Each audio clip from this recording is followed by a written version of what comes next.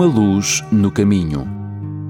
Uma Luz no Caminho é um programa semanal que estuda as Escrituras para encontrar as respostas para as questões mais difíceis da vida. Uma Luz no Caminho é um programa de fé e esperança que anuncia a breve volta de Jesus. Agora com você, o pastor Bill Santos.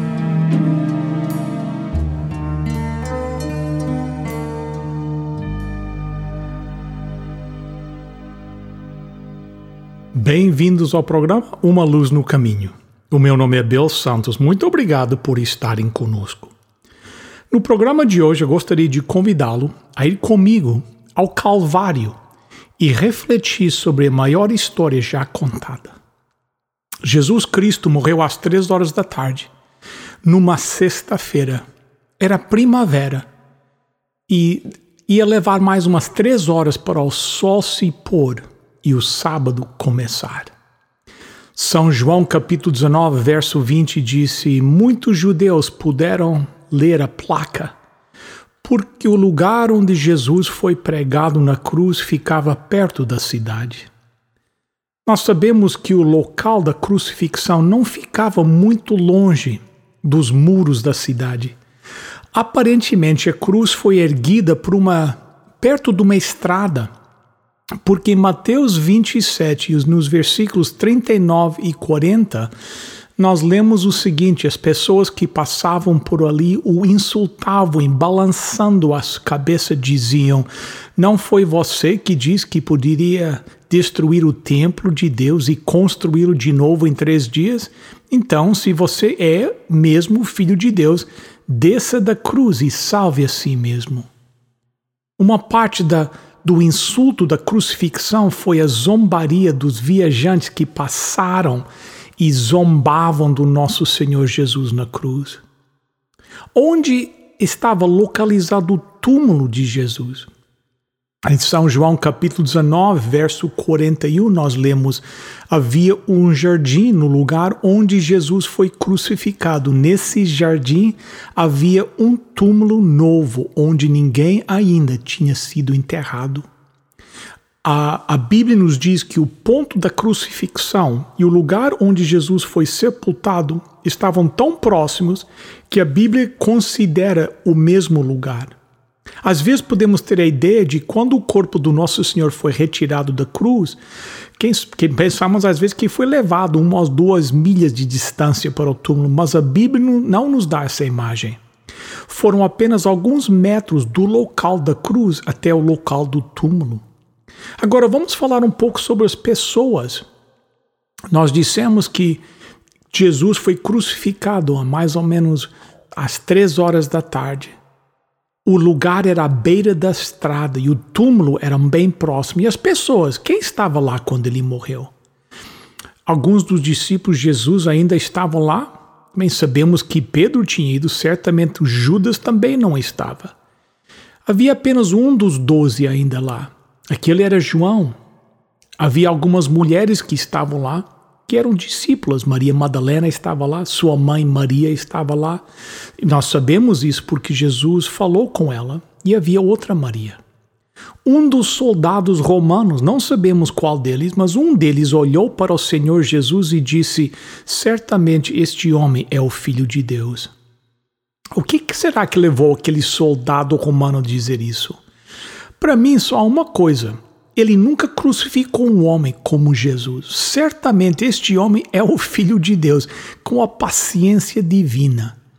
Então, quando ele ouviu aquele grito de vitória de Cristo, está terminado. Tudo aquilo que ele veio ao mundo para realizar, a sua morte, aquela morte que ele temia, tudo estava terminado. Mas quando Jesus clamou, está terminado, aquele soldado romano pensou: este certamente é Filho de Deus. Quando Jesus morreu tão rapidamente, o soldado nunca tinha visto isso. E mais uma vez diz: certamente este homem é Filho de Deus. Agora, quando Jesus morreu, uma coisa inesperada aconteceu. havia 2 homens ricos que deram um passo à frente e se identificaram como os discípulos de Jesus. Um deles, José de Arimateia, e o outro era um Nicodemos. Você vê, nós temos um problema aqui agora. Nosso Senhor estava morto. A pergunta era, o que eles vão fazer com o seu corpo? A prática geral era, quando um homem morria na cruz, eles lançavam o seu corpo no depósito de lixo da cidade, que era chamado Gehenna. Mas isso não aconteceu com o Senhor Jesus. O que os discípulos queriam fazer com o corpo do Senhor? Lembramos que eles eram todos galileus. Se eles tivessem algum lugar para enterrar, seria na Galileia. O que eles iam fazer então? Certamente eles não podiam levar o seu corpo de volta para a Galileia, mas o que aconteceu? A Bíblia nos diz que José de Arimateia veio e foi até Pilatos, que era o governador romano. Ele pediu o corpo de Jesus. Agora, por que ele faria isso? Agora, é interessante que a lei romana permitia que um parente de um homem pudesse reivindicar o seu corpo. Ora, há uma tradição antiga, e eu apenas apresento como tradição, que José de Arimateia era o tio de a Virgem Maria. Então, consequentemente, se ele fosse o tio da mãe do homem que morreu, ele tinha o direito, dentro da lei romana, de pedir o seu corpo. Então o seu corpo foi entregue para ele. Em Mateus capítulo 27, eu quero que você ouça os versículos 62 a 64. Diz assim: No dia seguinte, isto é, no sábado, os líderes dos sacerdotes e os fariseus se reuniram e foram falar com Pilatos. Eles lhe disseram: Senhor governador, nós nos lembramos de que enquanto aquele mentiroso estava vivo, ele tinha dito: depois de 3 dias que eu tiver morrido, eu ressuscitarei. Dê ordens, portanto, para que o túmulo dele seja guardado até o 3º dia. Dessa forma, nós evitaremos de que os discípulos dele venham roubar o corpo e depois digam ao povo que ele ressuscitou dos mortos. Se isso acontecer, esta segunda mentira será ainda pior do que a primeira. Agora, gosto de falar um pouquinho sobre isso, porque algumas coisas muito interessantes aqui que nós não devíamos perder. Os sacerdotes e os fariseus foram ver Pilatos. Mas quando é que eles foram vê-lo? No sábado. Agora, que diferença faz isso? É muito importante, porque nenhum judeu, certamente nenhum sacerdote ou levita, seria pego entrando em uma casa gentia em qualquer dia da semana. Nenhum sacerdote jamais entraria numa casa do gentio no sábado. Eles nunca fizeram isso. Certamente nunca iriam ao escritório do governo no sábado. Então o que isso significa? Não há nada nas Escrituras que revele a ansiedade dos sacerdotes e dos levitas, tanto quanto que eles foram ver o governador romano no sábado. Isso nos mostra quão profundamente preocupados eles realmente estavam. O que os incomodava? Bem, eles foram e contaram o que estava incomodando-os. Eles disseram: Senhor governador, nós nos lembramos de que enquanto aquele mentiroso estava vivo, ele tinha dito: depois de 3 dias que eu tiver morto, eu ressuscitarei. Então, eles fazem um pedido ao governador romano, né? Por incrível que pareça, que Jesus fosse guardado, que soldados romanos fossem colocados lá. O que estava em suas mentes? Eles estavam com medo que ele realmente ressuscitasse. Mas será que eles nunca viram Jesus abrir os olhos do cego ou não sabiam que ele havia ressuscitado Lázaro? Claro que sim. E eles estavam com medo que ele ia fazer exatamente aquilo que ele disse que faria. Agora, o que eu quero enfatizar aqui é isso. O certificado da morte e ressurreição do nosso Senhor Jesus foi assinado por seus inimigos. Não foram apenas seus amigos que disseram que ele estava morto e que ele ressuscitou. Foram seus inimigos que finalmente disseram que era isso. Seus amigos esqueceram que ele ia ressuscitar no terceiro dia, mas quem se lembrava? Seus inimigos se lembraram que ele disse que ia ressuscitar. Interessante que muitas pessoas ouvem, mas não podem aceitar. Os discípulos ouviram Jesus dizer: eu vou ressuscitar ao terceiro dia, mas eles não acreditaram. Veja, se nós não temos a certeza que Jesus morreu, então a sua ressurreição não tem sentido. Mas nós sabemos que ele morreu porque há muitas testemunhas desse fato. Até os seus próprios inimigos admitiram. Gostaria de falar por um momento ao 2 sobre a ressurreição. Quando isso aconteceu? Aconteceu pouco antes do amanhecer. O sol ainda não havia nascido e quando a ressurreição aconteceu, houve um terremoto, a Bíblia diz. Ora, houve um terremoto quando ele morreu e houve um terremoto quando ele ressuscitou. As primeiras testemunhas da ressurreição de Jesus foram os guardas. E eles foram lançados ao chão. Eles estavam absolutamente indefesos. Mas eles o viram ressuscitar. Todos aqueles guardas ali estavam lá para manter Cristo dentro do túmulo, mas não conseguiram. Então eles estavam lá para testemunhar da ressurreição de Jesus. O mesmo homem que eles crucificaram, o mesmo homem de quem eles zombaram, o mesmo homem para quem eles fizeram uma coroa de espinhos, agora eles o viram sair do túmulo. E agora que o Senhor se foi, o túmulo estava vazio. E estes homens cambalearam de sua tremenda experiência na presença do anjo de Deus. Eles estavam tremendo. Deixe-me ler para você o que a Bíblia diz sobre isso. Mateus 28:11 diz: quando as mulheres estavam chegando, alguns soldados foram até a cidade e contaram tudo o que tinha acontecido aos líderes dos sacerdotes. Você vê que eles não tiveram tempo de preparar uma mentira. Eles deixaram escapar a verdade. Nós vimos este homem sair do túmulo. Agora, como você acha que esses sacerdotes se sentiram quando esses guardas contaram o que aconteceu? Os sacerdotes ficaram sem palavras. O que vamos fazer agora? Eles pensaram. Bem, a primeira coisa que tinha que fazer era controlar esses guardas. Então eles disseram aos guardas que eles iam começar a ter que mentir. Isso nunca aconteceu. Lembre-se, nunca aconteceu. Agora, qual era a mentira? Vamos ver. Mateus 28, 12 e 13.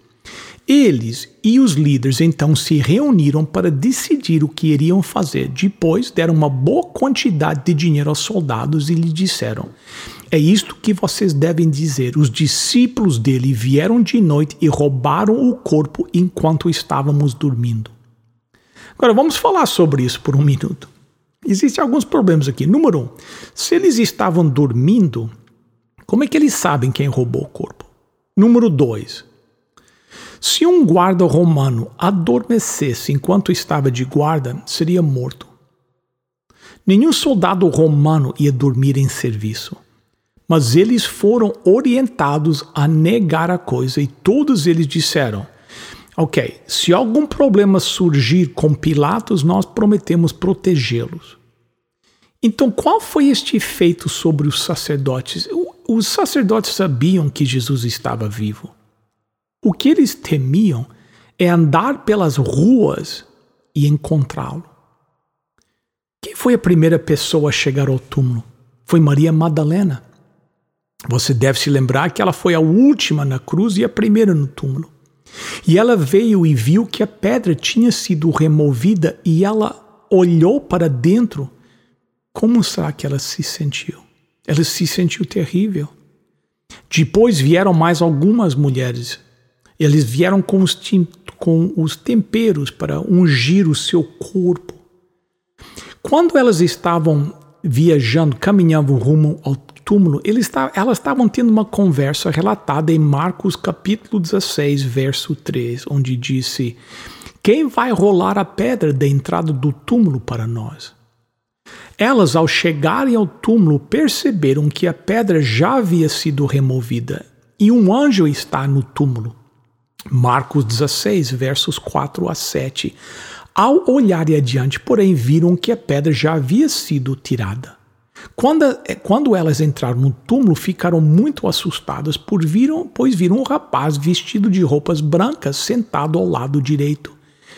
E lhes disse: não se assustem, vocês estão procurando a Jesus, o Nazareno, que foi crucificado, não é verdade? Mas ele não está mais aqui, ele ressuscitou.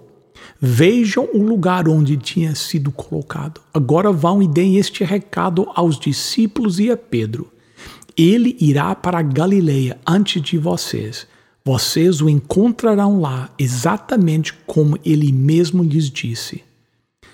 Agora, note um ponto interessante aqui, relatado em São João capítulo 20, versos 6 ao 8. Diz assim: Simão Pedro, que vinha logo atrás, chegou e entrou no túmulo. Ele viu os lençóis de linho e viu também o lenço que tinha sido enrolado em volta da cabeça de Jesus. O lenço não estava com as tiras de lençóis, mas tinha sido dobrado e estava num lugar separado. Então o outro discípulo, que tinha chegado ao túmulo primeiro, também entrou e viu e creu. Interessante, vocês perceberam? Diz que eles entraram no túmulo. E aqui estão as tiras de lençóis e até o lenço. Se o corpo de o Senhor Jesus Cristo tivesse sido roubado como um ato de violência, por que eles iam tirar as tiras de lençóis? Eles nunca iriam se incomodar em as remover. Se tivesse sido um ato de roubo, eles teriam entrado, pegavam o corpo e tinham saído o mais rápido possível. Mas eles não fizeram isso. Quando Pedro e João foram e viram que todas as bandejas, todas as tiras de lençóis estavam lá, e o lenço que cobria o seu rosto estava dobrado e colocado lá, eles souberam claramente que não era um ato de violência, mas que o Senhor Jesus havia ressuscitado. Só mais um ponto. Marcos 16, verso 7 diz: agora vão e deem este recado aos discípulos e a Pedro. Vão, digam a Pedro, aquele Pedro que eu vi negar, aquele Pedro que me negou 3 vezes, vão e digam a ele que eu ainda o amo, que eu não o rejeitei. Diga a ele que tudo está perdoado. Vá e diga a Pedro que Salvador nós temos. Não há um único problema em nossas vidas, seja em nosso comportamento, em nossas tendências herdadas, em nossas tendências cultivadas para o mal. Não há nada que o nosso Senhor não possa nos dar vitória. E a Bíblia nos promete que um dia, por causa da sua ressurreição, um dia Ele até nos dará vitória sobre a morte. Em nome de Jesus. Amém. Queridos amigos, chegamos ao momento do nosso programa, da nossa oferta. Hoje temos um livro chamado A História da Redenção. Gostaríamos de oferecer este livro para você, um presente do programa Uma Luz do Caminho. Como pedir o seu livro? Ligue agora para o 1-800-458-1735, 1-800-458-1735, 1-800-458-1735. Os voluntários estão aguardando a sua chamada agora. Chegamos ao final do programa. Em nome de todos nós da Igreja Adventista do Sétimo Dia Portuguesa de Toronto, queremos desejar a você uma boa Páscoa. Que Deus te abençoe. Lembre-se de visitar o nosso website umaluznocaminho.com e visitar a nossa igreja hoje a partir das 9h30 da manhã, 280 40 Carlinville Drive. Até a próxima semana. Lembre-se, lâmpada para os meus pés é a tua palavra e luz para o meu caminho.